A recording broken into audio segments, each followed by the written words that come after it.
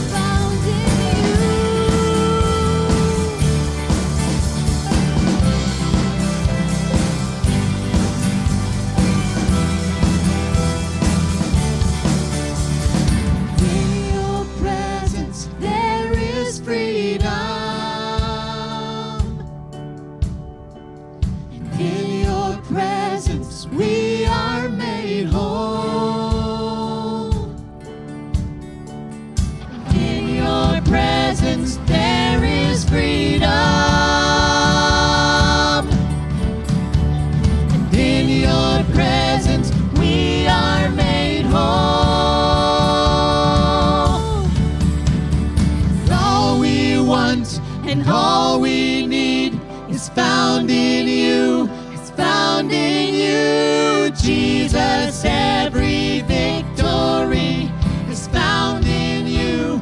It's found in you. All we want and all we need is found in you. It's found in you. Jesus, every victory is found in you. It's found in you. Found in you.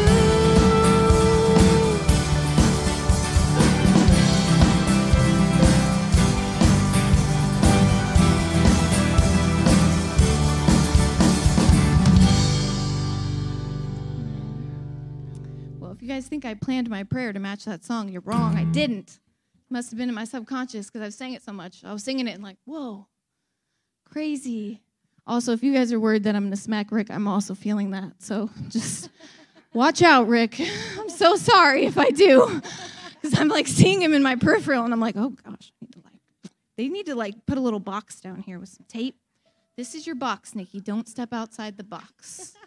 So I'm dangerous up here. Yeah, I hope so. You got reflexes, right? Okay. All right, let's sing this. I'm going to read this call to worship. I'm not going to sing it. That'd be cool, but I'm not going to. Psalm 150, verses 1 through 6. It says, praise the Lord. Praise God in his sanctuary. Praise him in his mighty heaven. Praise him for his mighty works. Praise his unequaled greatness. Praise him with a blast of the ram's horn. Praise him with the lyre and the harp. Praise him with the tambourine and dancing. Praise him with the strings and flutes. Praise him with a clash of cymbals. Praise him with loud clanging cymbals. I'm waiting for you, Bo. Cymbals. Let everything that has breath sing praises to the Lord. Together, let's say, praise the Lord. Amen. Amen. That's what we're going to do.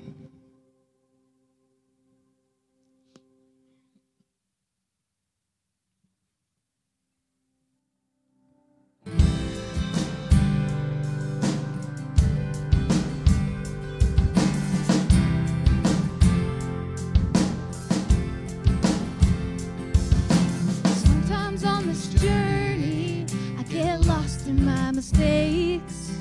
What looks to me like weakness is a canvas for your strength. And my story isn't over, my story's just begun. Failure won't define me, 'cause that's what my Father does. Failure won't define me, 'cause that's what my Father does. Ooh, lay your burdens down. Ooh, here in the Father's house. Check your shame at the door, 'cause it ain't welcome anymore. Ooh, you're in the Father's house.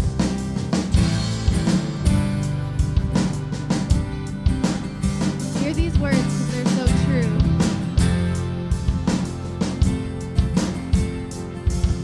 Arrival's not the end game. The journey's where you are.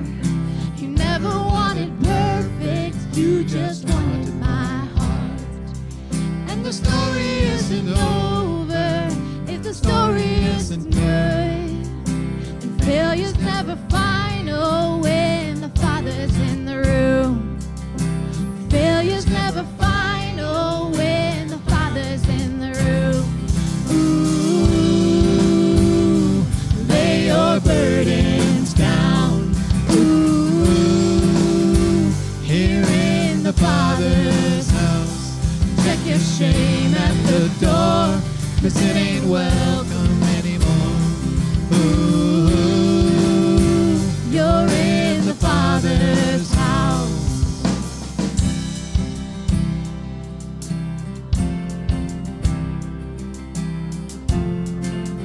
Here we go. The prodigals. Prodigals come home. The helpless find hope.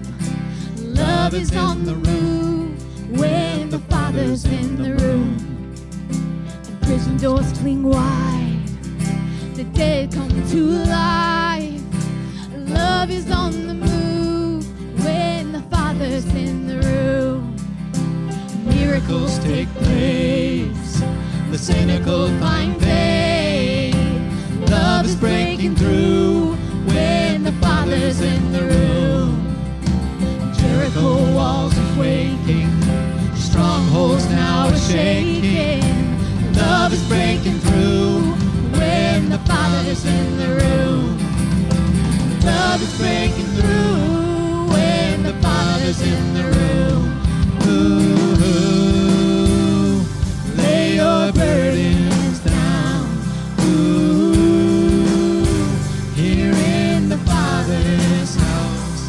Check your shame at the door, 'cause it ain't welcome anymore. Ooh, you're in the Father's house. Ooh, lay your burdens down. Ooh, here in the Father's house. Check your shame at the door, 'cause it ain't welcome anymore. Ooh, you're in the Father's house. Amen.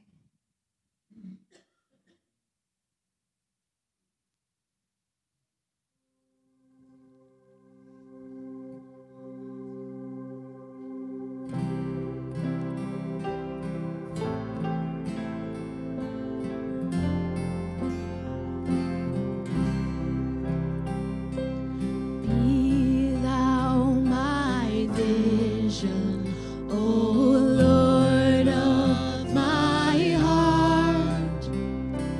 Not be all else to me, save that thou art. Thou my best thought, by day or by night. Waking or sleeping, thy presence my light.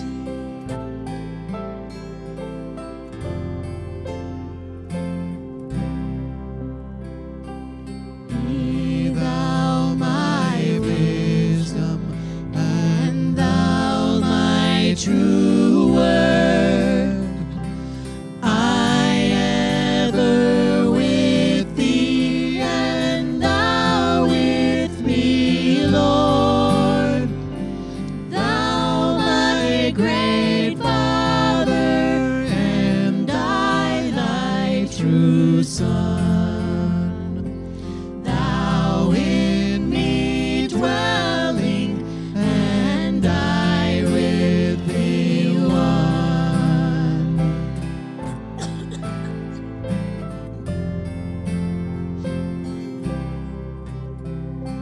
Riches I heed not, nor men's empty praise. Thou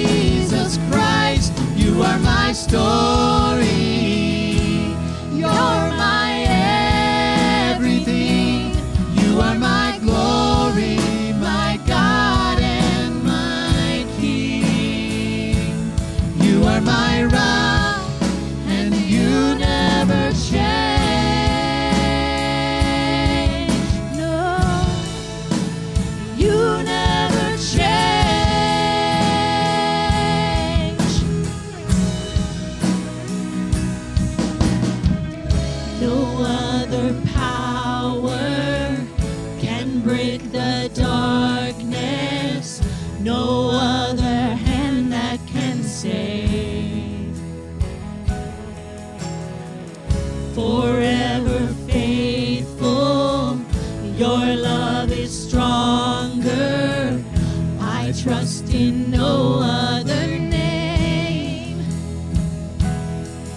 'Cause Jesus, you're all I need. Yes. Jesus, you're all I need. And you are my life. May you be lifted high. There is no other like Jesus Christ. You are my story. You're my everything. You are my glory, my God and my King. You are my rock, and you never change. No, you never change. No, you never change. No, you never change.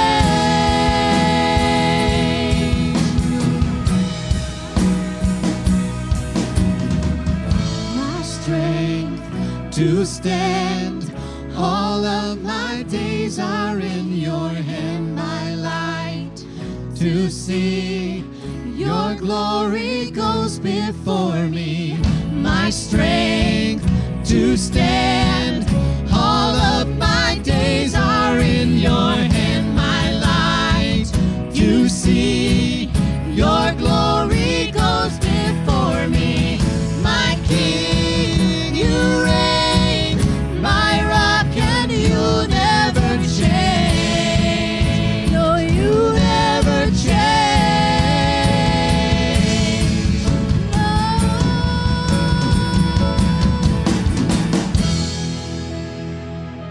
Just worship him. Jesus.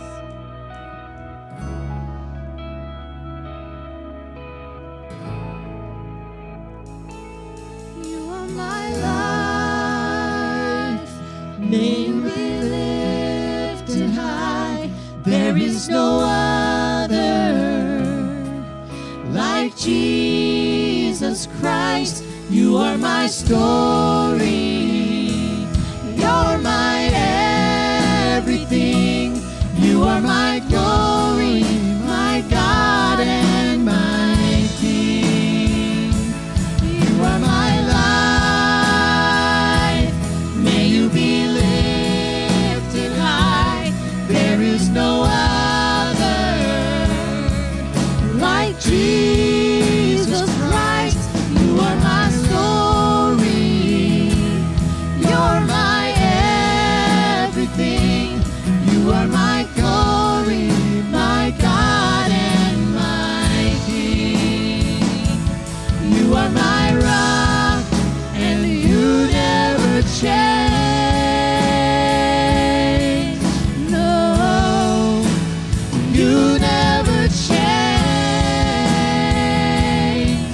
No, you never change. No, you never change.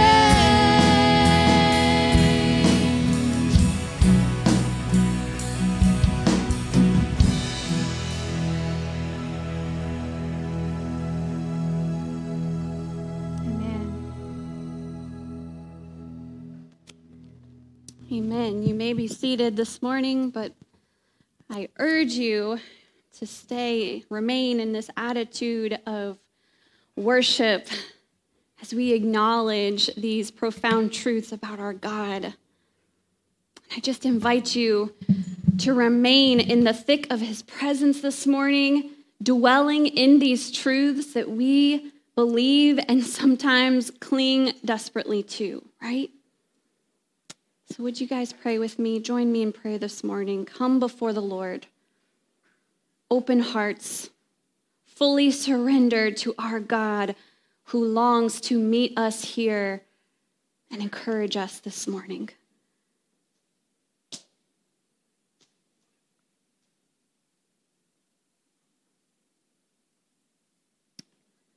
holy, unchanging, unshakable God. We stand or kneel or sit before your presence this morning. And God, we just take a moment to rest in these truths. God, so many of your characteristics we have reminded ourselves of in these songs this morning. You are an unchanging, unshakable God who stands firm in the midst of an ever-changing world. God, we thank you that you are our rock. You are my rock. God, when things are hard, when things are difficult, when I feel anxious or scared or overwhelmed, God, you are my rock and you don't change. And I thank you, God, that I can rest in that truth today. God, we thank you for these reminders that you are Father. And for some of us, that imagery is hard. There are some of us here who, when we think of Father, it is not good thoughts that come to our mind. But God, in the truest sense, you are our loving Father who longs for us to be close to you. And God, as we will read in just a moment, God, you look for us. You wait for us. You long for us to return when we've gone away. And God, there's nothing you won't do to chase us, to seek us, to find us, and most importantly, to let us know that we are loved. No matter what we've done, despite where we've been or where we come from, God, you want us to rest in the truth this morning that we are loved. We are loved, and there's nothing we can do about it. There's nothing we can do to change your love for us. God, we thank you for the reminder this morning that you are a light in the darkness. And God, we know this world is full of darkness. We know, God, that we are in the tension of the already and the not yet. Your kingdom has already begun, and it is bursting forth. It is coming up all around us, but we are also waiting. We are waiting and longing, God, for you to make all things right and all things new. And so, God, we are aware that we are surrounded by darkness. But God, you are the light that never fades. You are the light that never disappears. You are the light that never ceases to shine. And God, we look for that light in the midst of the darkness today. God, especially on this day, Lord, we think of the significance of this day as we remember those tragic events that took place 21 years ago. God, we are reminded this morning, it never leaves. We are reminded of just the shock and the horror of that day. God, we are aware that shock and that horror is now placed with an emptiness for many people. There's a longing for those lives who were lost. God, we remember this morning those who lost their lives and their families. We think of those in New York this morning. We think of those in Washington, D.C. this morning, and we think of those in Pennsylvania this morning. God, we are reminded We are overwhelmed and grateful as we are reminded of those who demonstrated the greatest love of all, laying their lives down for others, both friends and strangers. God, we come remembering this morning, and we come in hope. Not in ourselves, not in this world, not in the structures of this world, the people of this world, the leaders of this world, but only in you.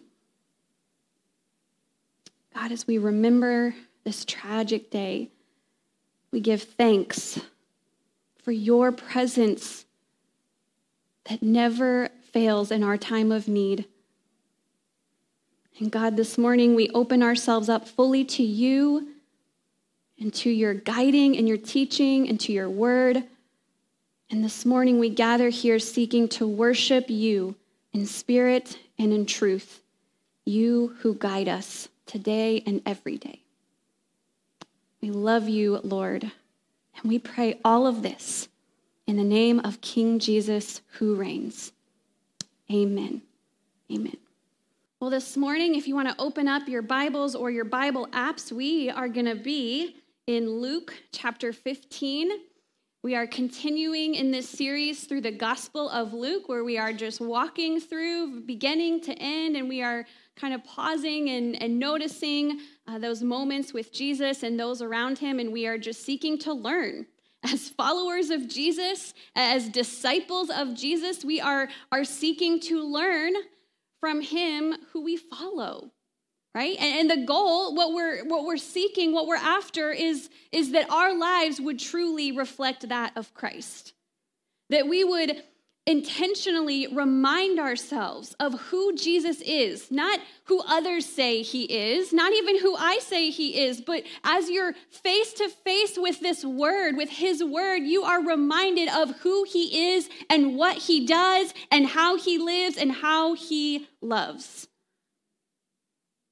And the goal, what we're seeking, is that we would live in that way. That we would look at Jesus and say, this is who he is, and now here's how I respond. Here's how we live in response. This morning, as I said, we're going to be in Luke chapter 15. A lot of you might be very familiar with Luke chapter 15. If you're not, here's what you need to know about the majority of Luke chapter 15. It is a chapter about that which is lost being found. It's a beautiful chapter that starts off a little rocky, a little shaky. You know, we just keep finding ourselves back in the Pharisees' circle and in their minds and in their conversations. And may say this again later, but just know, I'm never seeking to, throw the Pharisees under the bus and make them out to sound like horrible people. We just notice what is there in the gospel. We notice what Luke noticed, and we are just listening and opening ourselves up to the teachings of Jesus as he responds often to the Pharisees. It is what it is. And so this chapter begins, the very beginning we read, now the tax collectors and sinners were all gathering around to hear Jesus, but the Pharisees and the teachers of the law muttered, this man welcomes sinners and eats with them. And that is a heavy statement because there is anger and there is frustration there. And so what we're about to read in Luke chapter 15 is Jesus' response, right? Jesus is well aware at this point of the Pharisees' heart and what is wrong in their hearts and in their lives. And so what we're about to read is a response to this very sentiment that we just read from the Pharisees. And so he goes on to communicate a few different ways in order to teach just how serious God is about his people, about those who are lost being found, and just how much love he has for all. And so he starts off by talking about this. He tells this story, and he says, imagine that you had 100 sheep. This is a very culturally appropriate image for those who are listening, right? Imagine, Jesus says, that you had 100 sheep and one goes missing. It wanders off. Sheep do that sometimes. They're prone to wander. And so imagine that one wanders. Will the shepherd not leave the 99 and go look for that sheep who wandered? It's an important sheep. It's part of the fold. Won't he go and look for that sheep? And then when he finds the sheep, will he not rejoice? Will he not be glad that he found the sheep and brought it back to the fold? And then he goes on and he tells another story, this time about a woman who loses one of 10 coins. A little different, but imagine, he says, imagine a woman who has 10 coins, but she's lost one. And I receive from that losing one of these coins is a big deal. It's not like losing a quarter or a dime, right? I think this is a big deal. This is a significant amount of money that she's lost. Imagine that you lost a significant amount of money and then you found it. Like, you know that good feeling when you find a $5 bill in your pocket? Like a 5 is even exciting. A 20 is like, what? I've struck gold this morning unexpectedly. But imagine if you find that significant amount of money, will you not rejoice? Will you not call your neighbors and your friends and say, guess what? I found it. I found that check. Praise God. And so Jesus is saying, right, that's what we're talking about here. When something that was important and meaningful was lost but is found, are you not overjoyed and excited? But then he goes on to tell a story about a lost son. And if the other two didn't hit home for them or for us, this one in some way will.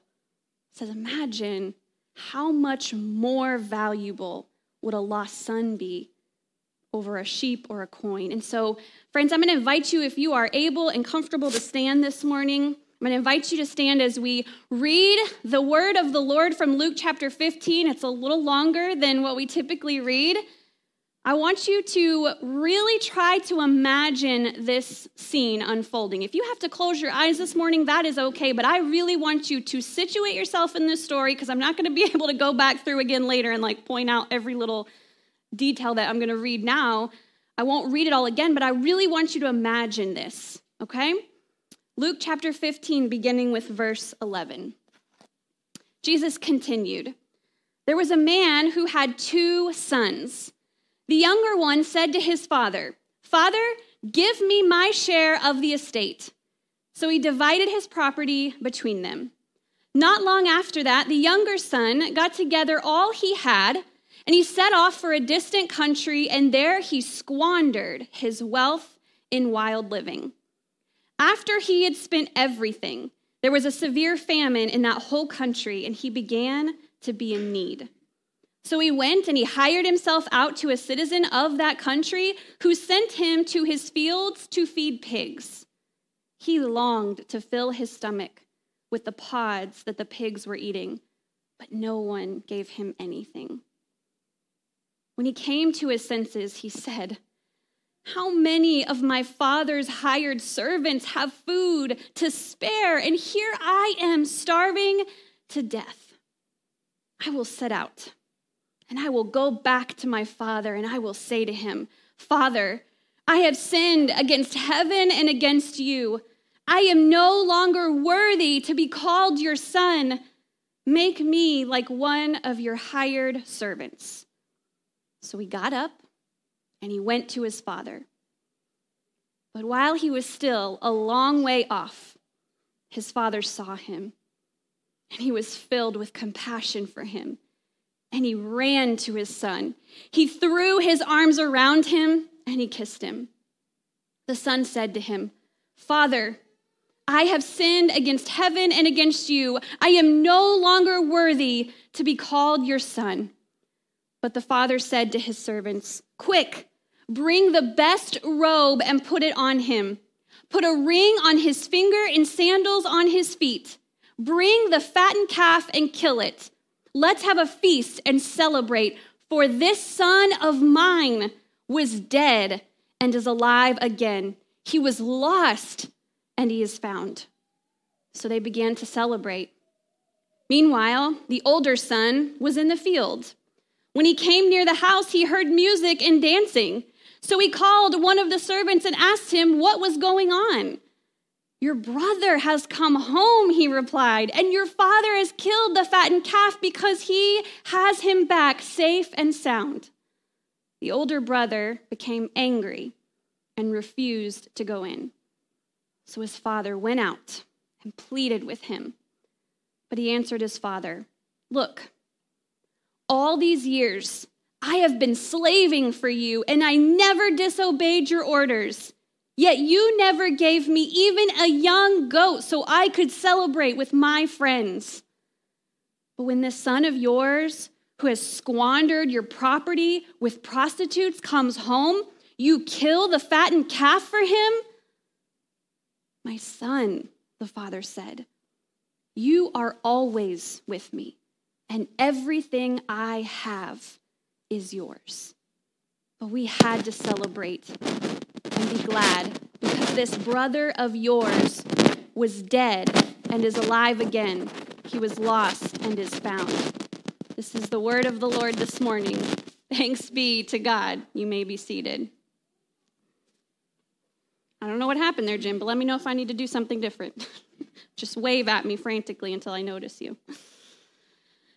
Well, I said this a few weeks ago. It's been probably several weeks ago at this point, but when we were looking at the parable of the Good Samaritan, I believe I pointed out to us that was such a well-known parable. So much so that when you are in conversation with somebody, whether they're a Christian or not, when you talk about the Good Samaritan or a Good Samaritan or a story of a Good Samaritan, people know what you're talking about. They don't even have to be super familiar with the Bible to know what Good Samaritan means, right? That's a well-known phrase.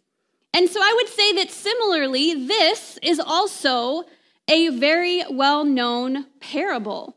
When you say prodigal or prodigal son, people know what you are referring to. They may not even be super familiar with this actual story that Jesus tells, but they know what prodigal means, and they have a particular image in mind when they hear maybe the phrase of a prodigal son. I can't even begin to scratch the surface this morning, but I learned so many things this week. I learned about so many things that were inspired by this parable, whether intentional or not, whether it came directly from Luke chapter 15 or not. I learned about so many things that are inspired by this parable. There are so many movies, like popular, well-known movies that I've heard of, but I never really knew that they were kind of meant to depict this parable. There are, of course, a number of songs, which I have heard, probably more than I haven't heard. There's quite a bit of literature. There's a ballet. Did you know that there is a ballet that is inspired by the prodigal son? There's paintings, which that might be a pretty well-known image. As I'm going to share with you this image. This is a painting by well-known artist, painter Rembrandt. And this is his depiction, and it's titled The Return of the Prodigal Son. It's a beautiful image. Probably, I would imagine that you won't be able to see every detail that is meant to be seen on that screen. And so if you haven't looked at this close up, you could even pull it up on your phone. I encourage you at some point, whether now or later, to really look at the details of this painting if you've never taken the time before. Because there are some really interesting details. And Rembrandt, I've heard of other pastors and theologians describe the details that he captures that are just amazing. And so much so that it teaches scholars and theologians more about the parable than maybe what they even caught at first. It's truly inspiring. And so I also learned this week that well-known Dutch priest, thinker, and writer Henry Nouwen, when he saw this painting, he was completely struck and in awe. And this painting inspired him so much that he went and wrote a book about this painting called The Return of the Prodigal Son. And it was completely and 100% inspired by this painting. I'm going to tell you more about that later. It's good stuff that you're going to really, I think, appreciate. And I'll come back to that later. But this morning, we're recognizing, and I really recognize this week, this parable reaches a lot of people. Whether they're reading it from Luke 15 or not, this story, this parable reaches a lot of people. And it might leave us wondering this morning. Maybe we're curious this morning, wondering, why does this parable strike so deeply for so many people? I was reading a book by Professor Joseph Bentz this week, and he talks about this very thing, and it really resonated with me. He points out that Jesus' story hits home for a lot of people because it highlights so many different dynamics that we can relate to, right? You've got the most well-known, which is this parent-child relationship. And maybe that doesn't reach all of us this morning, but many of us, right off the bat, we understand the tension or the dynamics of this parent-child relationship. It highlights a sibling relationship, a complicated sibling relationship. Many of us can relate to that this morning. This parable, this passage, and even this painting causes us to stop and think about our identity. We think about personal freedom. We think about the consequences of sin. We cannot help but be faced with forgiveness, maybe even a radical, or some might say reckless forgiveness. We're struck with images of unconditional love. Some might even say a reckless love. We are facing themes of jealousy, but it also highlights themes of salvation and second chances, right? That's just a few thoughts. It might bring up many more, but this parable probably strikes deeply for a lot of people because it touches on so many different things and on so many different levels.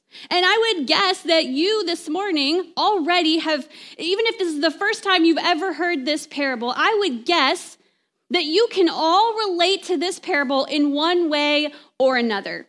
Maybe we wouldn't all relate in the same exact way, but I would be willing to guess that you can all relate in some way with this story, with this parable. That's the amazing things about stories, right?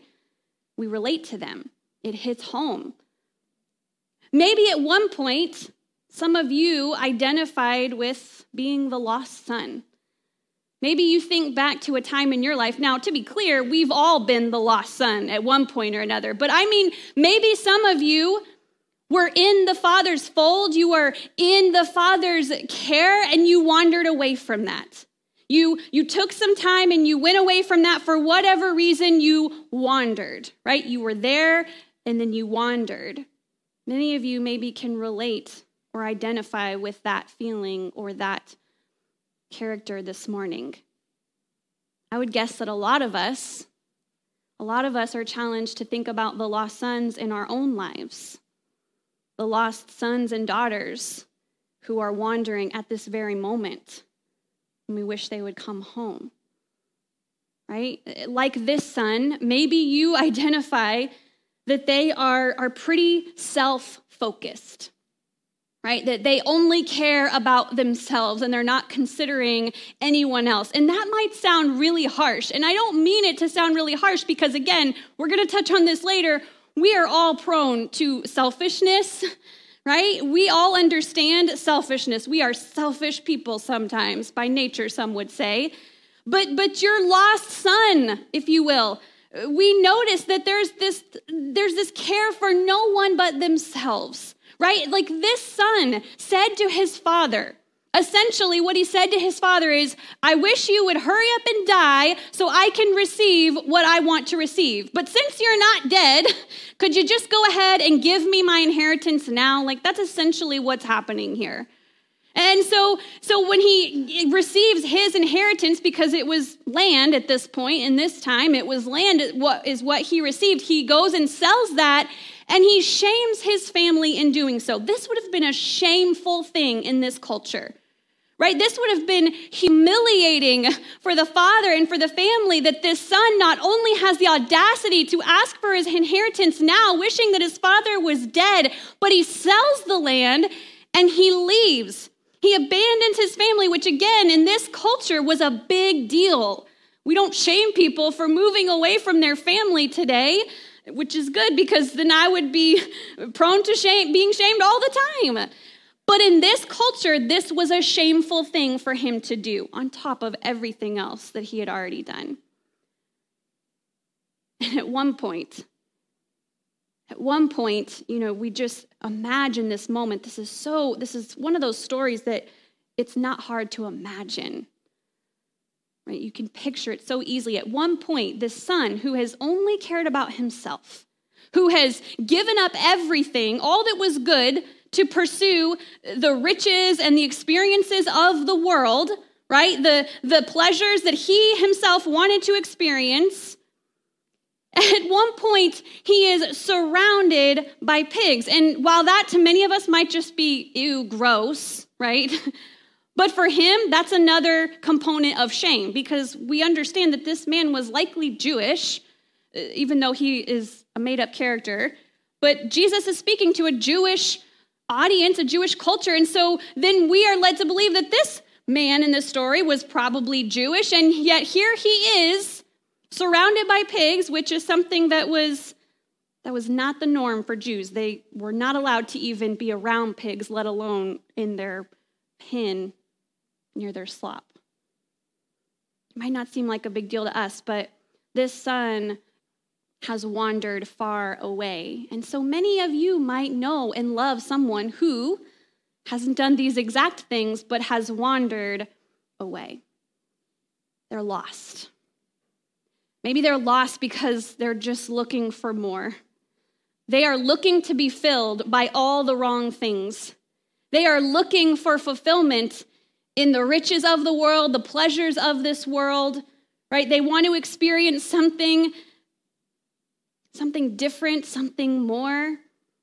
They want to know what the world has to offer. They are completely open and fascinated by the beauty of the world, but only to be let down, because that's what happens, right? Even if it hasn't happened yet, that's what happens. And at one point in the story, this son, he hits rock bottom.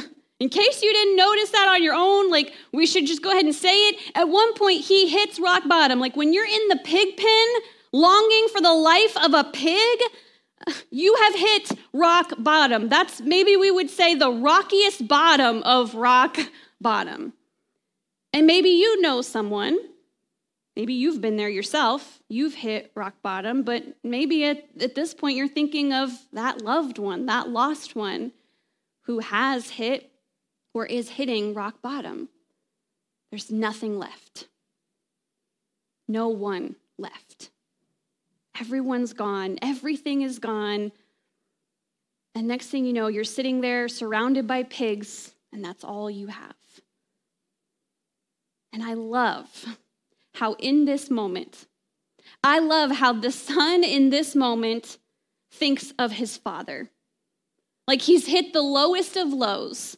And in this moment, it's his father's love that comes to mind. When he's thinking about how everyone else is gone, whoever else was involved in this life that he was currently living, they're all gone. They've all left him. They've abandoned him. His money is gone. He has nothing left. And in that moment, he thinks and recalls the love of his father. We might even say the reckless love of his father, because one thing I thought was interesting, scholars pointed out, why is there no indication that the father resisted this, right? Or pushed back against this, or said, no. How about no, you will not receive your inheritance? There's no mention of that. And so what was the father even thinking? Why didn't he say, right? And so we imagine that we could almost say that the father's love for his son was a little bit reckless, maybe. And yet that's the love that this son thinks of in this moment. N.T. Wright said it like this. He said, there's a mystery before the son ever even leaves the home. There's already such a mystery with the love of the father. And that's the kind of love that the son thinks of in this moment when he has nothing left. And so he thinks, maybe, just maybe. I can imagine that in this moment, he's like, I know that I certainly don't deserve to go back home and be embraced as a son again. I know that is gone. That ship has sailed, but maybe, just maybe, I'm so desperate. I'm so lonely. I'm so hungry in every way possible that maybe I can go home and my father will at least welcome me back as a hired servant. I don't even deserve that, but maybe, just maybe. I mean, this is truly rock bottom. Imagine for a moment. Imagine that now you're faced with the shame that you've caused. You're faced with the shame that you feel. Like, no one needs to point out the shame to you at this point. There's no one but the pigs. And I guess the pigs just being is shameful at this point. But imagine that there is no one to point out your shame, and yet you are well aware of the shame that you feel and the shame that you've caused. And you know you've embarrassed your family.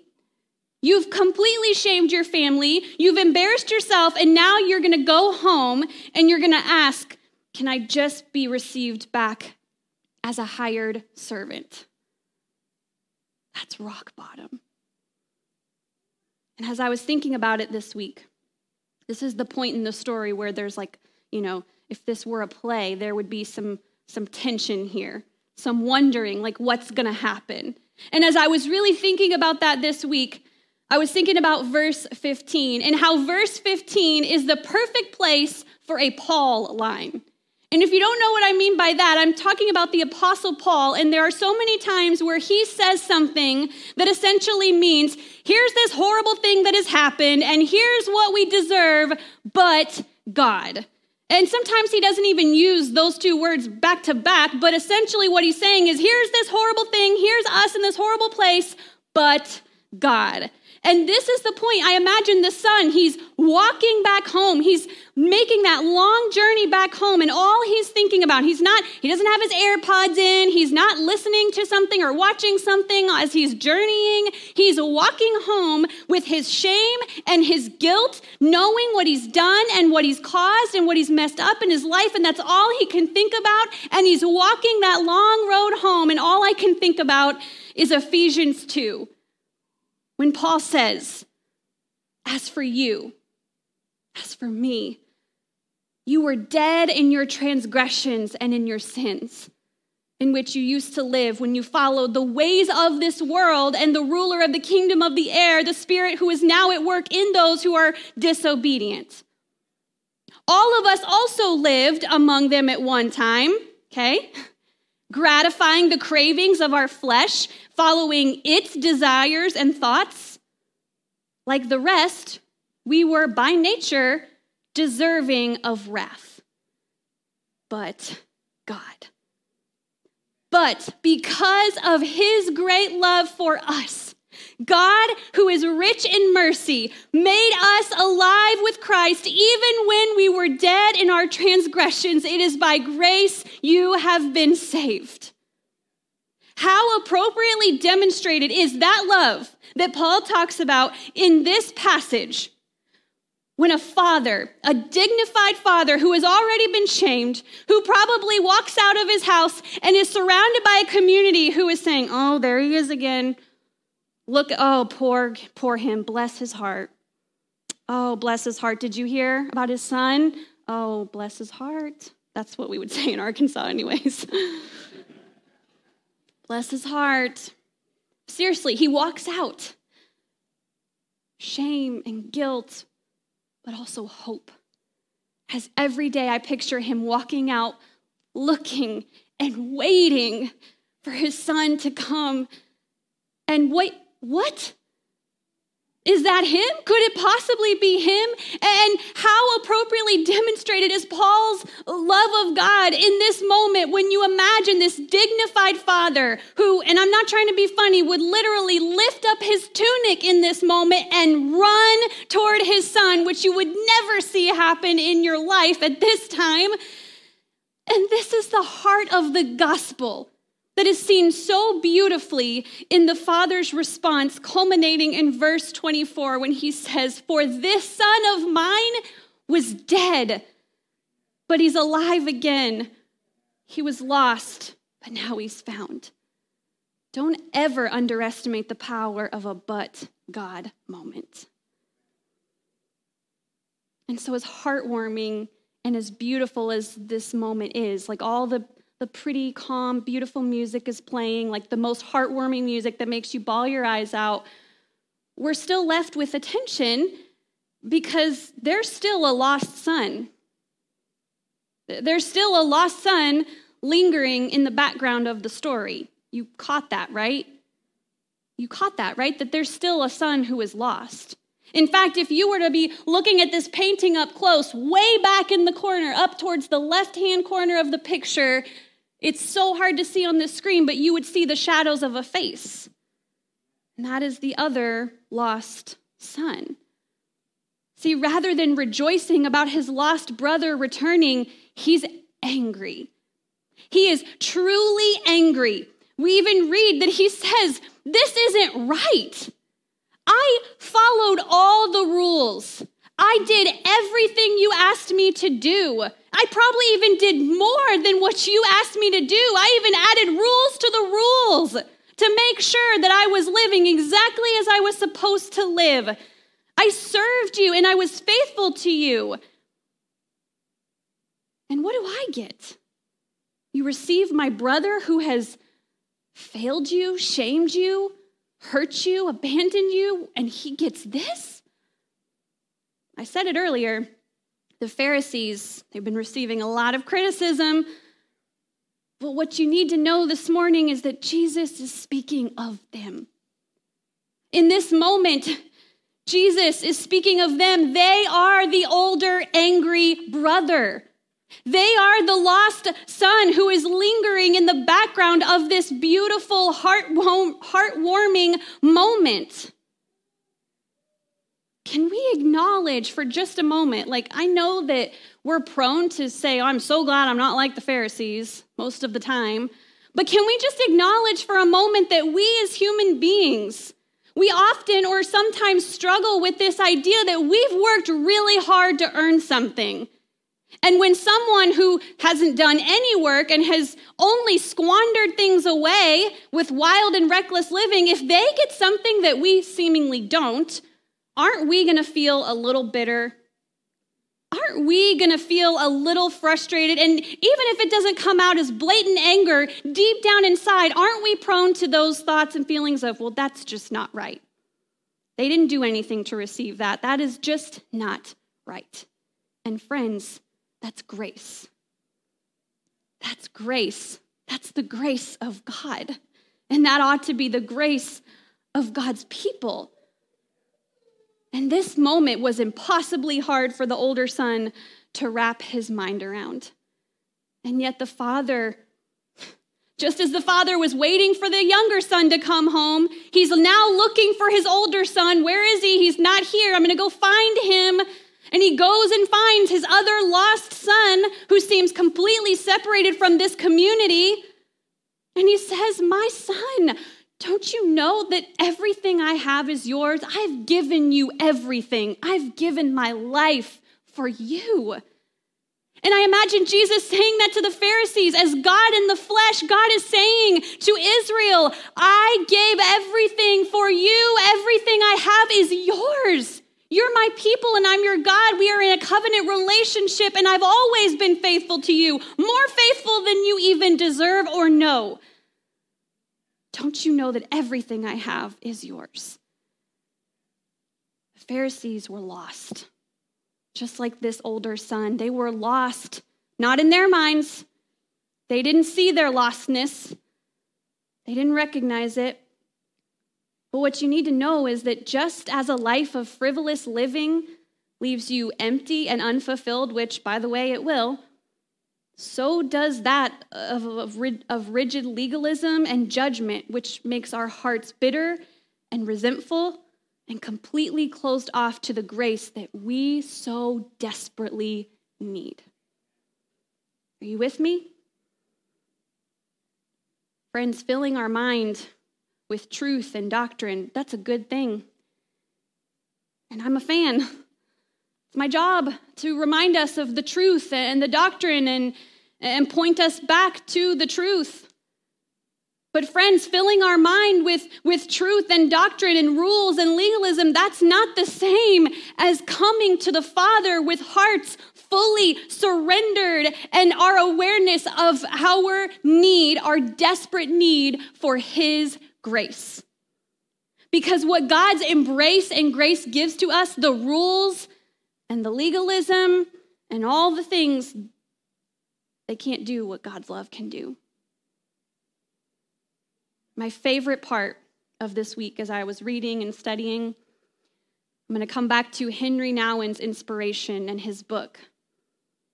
And I loved how he considered so many, he received so many profound truths from this painting. And I think there's one that we should consider today. So Henry is speaking for himself as he has been looking at this painting. He writes this. He said, I suddenly saw myself in a completely new way. I saw my jealousy, my anger, my touchiness, my doggedness, my sullenness, and most of all, my subtle self-righteousness. He said, for a long time, it became impossible to see how I could have ever thought of myself as the younger son. But I was the older son for sure. Somehow, he says, I saw this as my personal painting. The painting that contained not only the heart of the story that God wants to tell me, but also the heart of the story that I want to tell God and God's people. He says all of the gospel is there. All of my life is there. He says the painting has become a mysterious window through which I can step into the kingdom of God. I wonder if that resonates with some of us this morning who maybe you don't identify with the lost son, and maybe you don't even have a lost son in your life right now. But one thing you knew for sure, I am not the lost son, right? Like, I am not the younger son, and I think we all know that.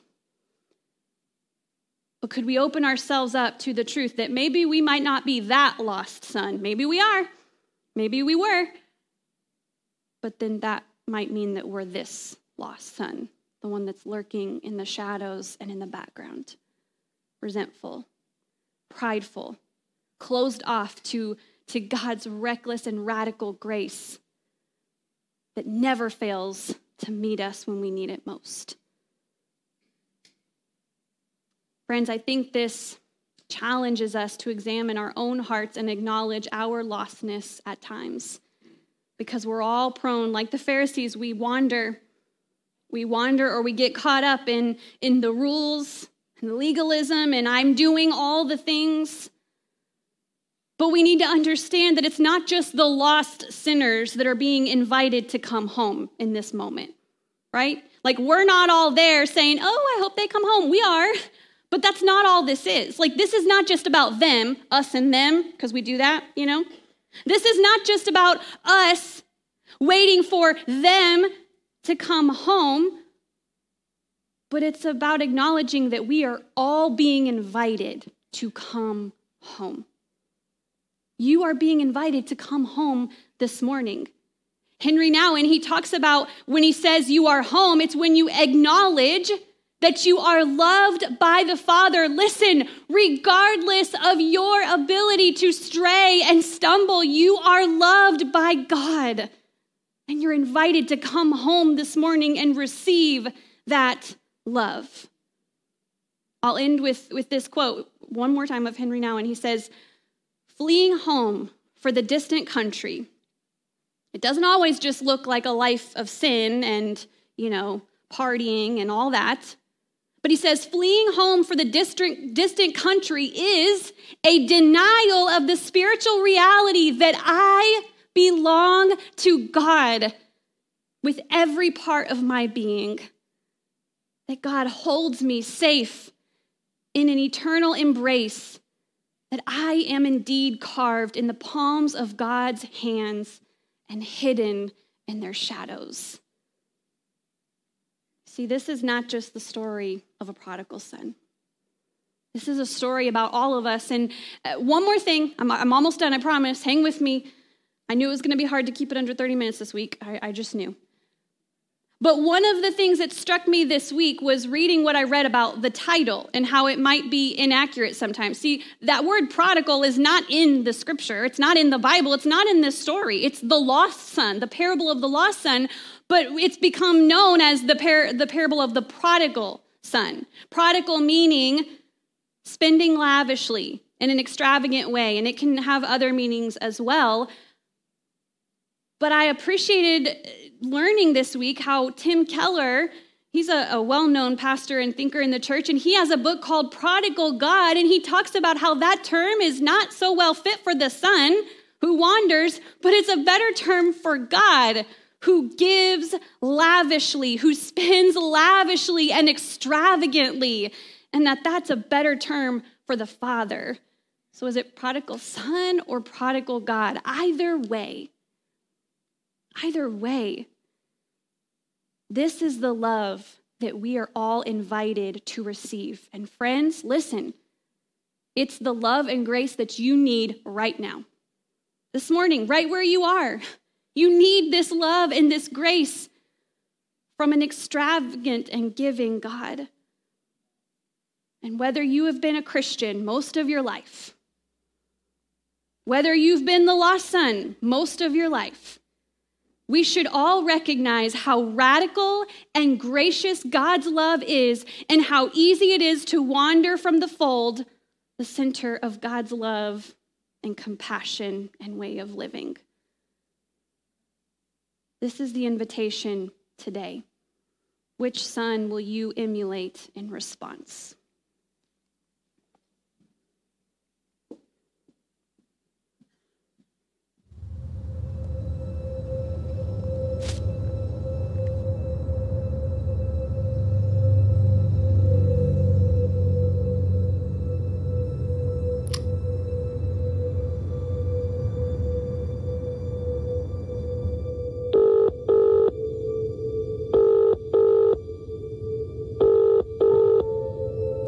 Leave a message after the tone. Hey, Dad. It's me. Man, I know it's been a long time since we talked. I was kind of hoping you'd answer, but I understand that you probably don't want to talk to me. I've just gone so far, and the things I've done, I just regret it, you know? And I know how bad I've hurt you and let you down, but Dad, I miss you. I miss how we drive around and just talk about life. And I just want to come home. But I know you've probably written me off. I can't blame you, actually. Here's the thing. It's kind of a shot in the dark, but I'm coming through town soon, and I'd really just like to see you. I know I can't just show up at the front door like I used to, but if you want to see me, just hang a small sheet out on the porch. If the sheet isn't there when I drive by, I'll keep going, and I'll try not to bother you anymore. I love you, Dad.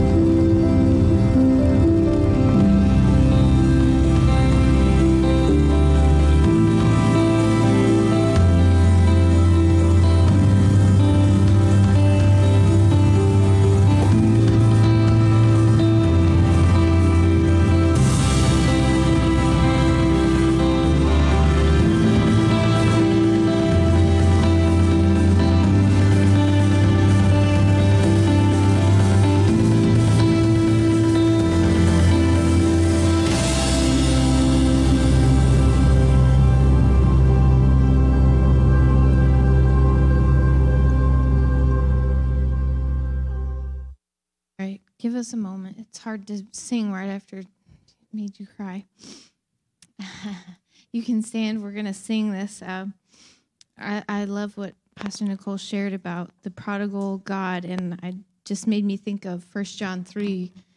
And I love the NIV translation because it says, "See what great love the Father has lavished on us, that we should be called the children of God." And that is what we are. And I love that verse. And some translations will say that we should be called the sons of God, which is, I think about this verse every time we sing, "Be Thou My Vision," because I say, "I, thy true son," which is weird because I'm a girl, but it's actually a privilege to be a son, because in this story, it's a son because in that day, if you were a woman, you didn't receive an inheritance.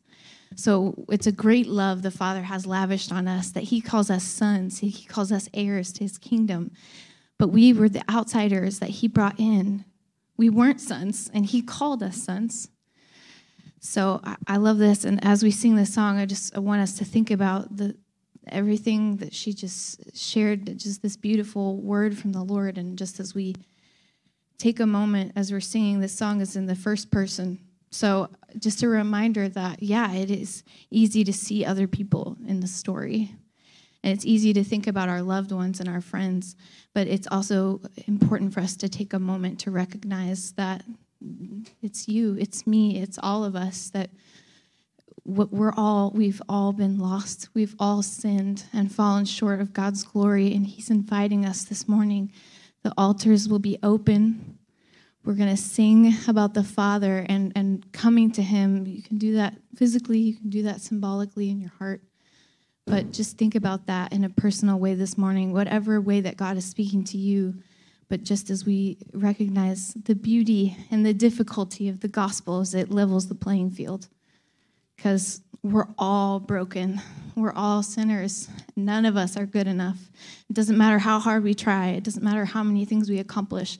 It's our righteousness, as Paul says, is filthy rags in comparison to who God is. And yet he's loved us, and he's called us his sons, and he's invited us to come to him. So I just want us to take a moment as we respond to this word to apply it just in this moment in a personal way. Amen. Let's sing this together.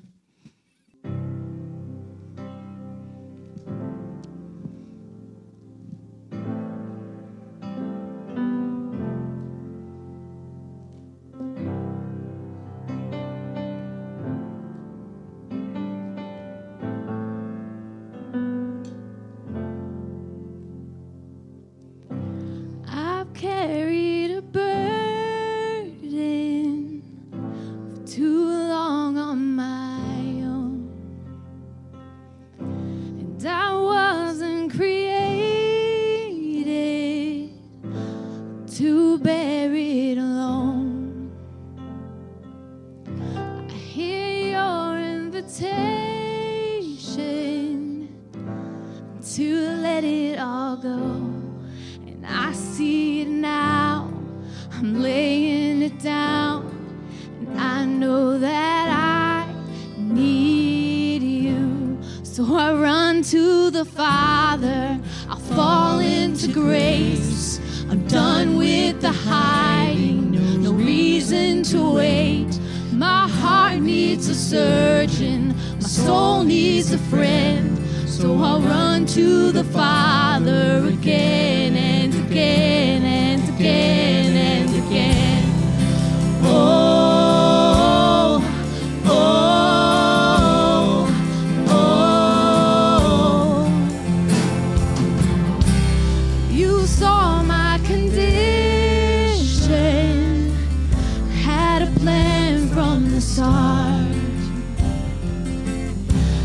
Your son for redemption, the price for my heart. And I don't have a contest for that kind of love.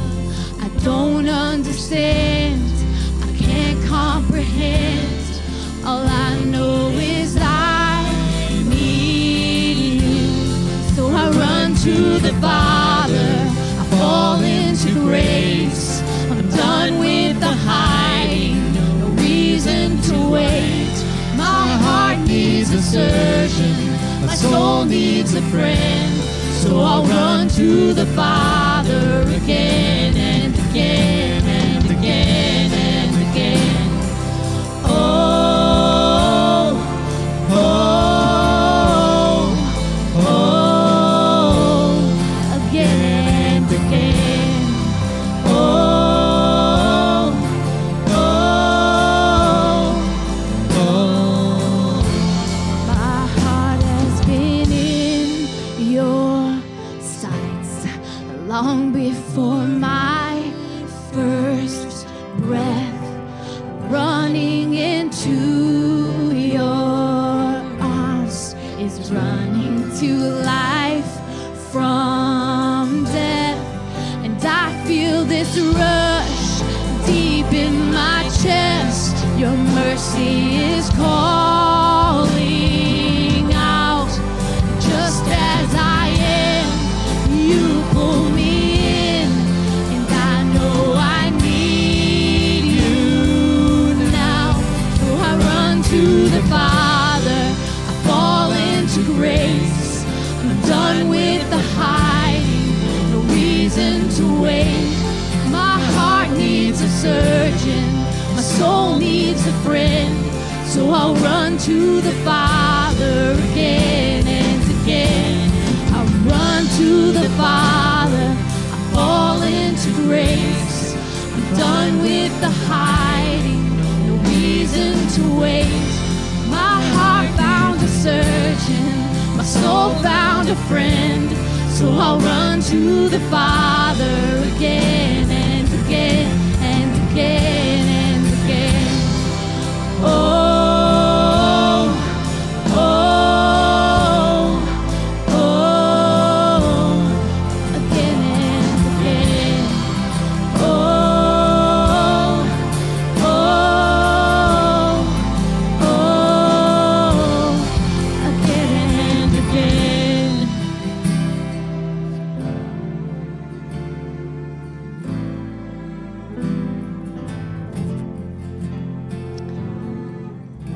Let's keep playing. Let's sing that chorus again.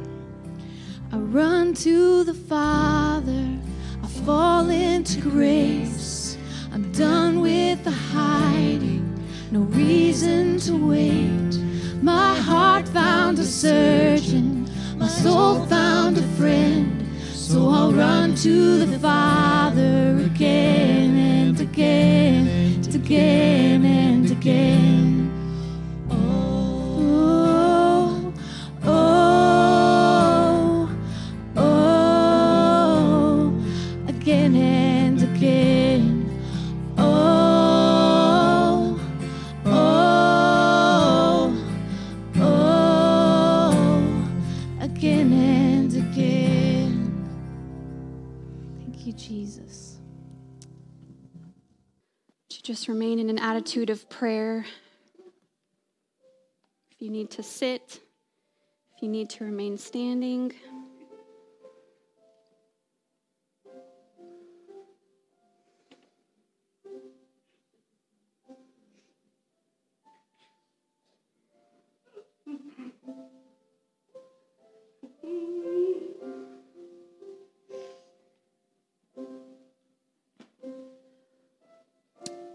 God, we thank you for your love that always meets us in each and every moment.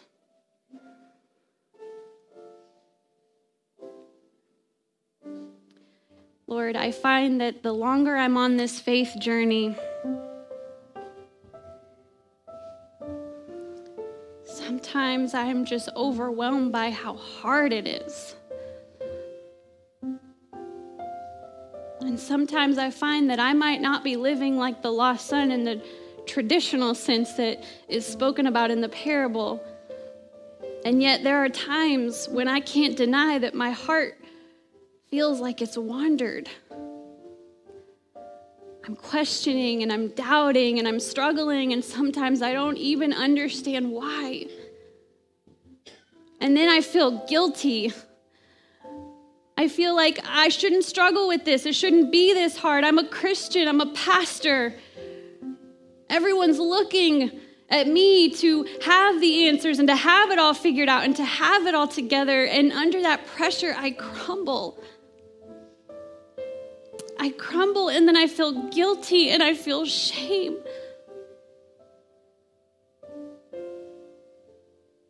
And God, I am so thankful for your grace and your love and your mercy that meets me there when I return back to your truth, when I remind myself of your truth and your love that you have for me. And I pray that that would be the cry of all of our hearts this morning, both lost and found, that we would see that there are times where we're going to recognize that we are not close to the Father, that we have wandered. But God, we will never fail to find your love when we come back home. And I thank you, God, that you show up and you do it again and again and again, and for me, again and again and again. And I know that no matter how much I need to come back and receive that again and again, that you will always be there. And I thank you for your love. I thank you for your love for us this morning.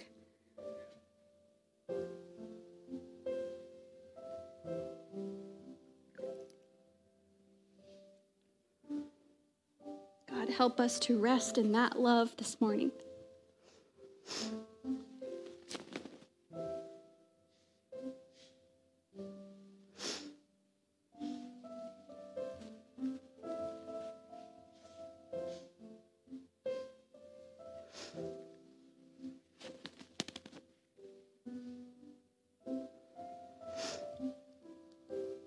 God, we love you so much, and we thank you.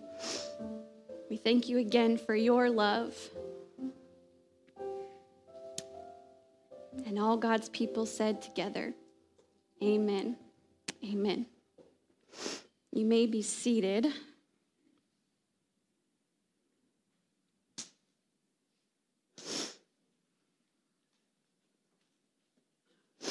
God is good, amen.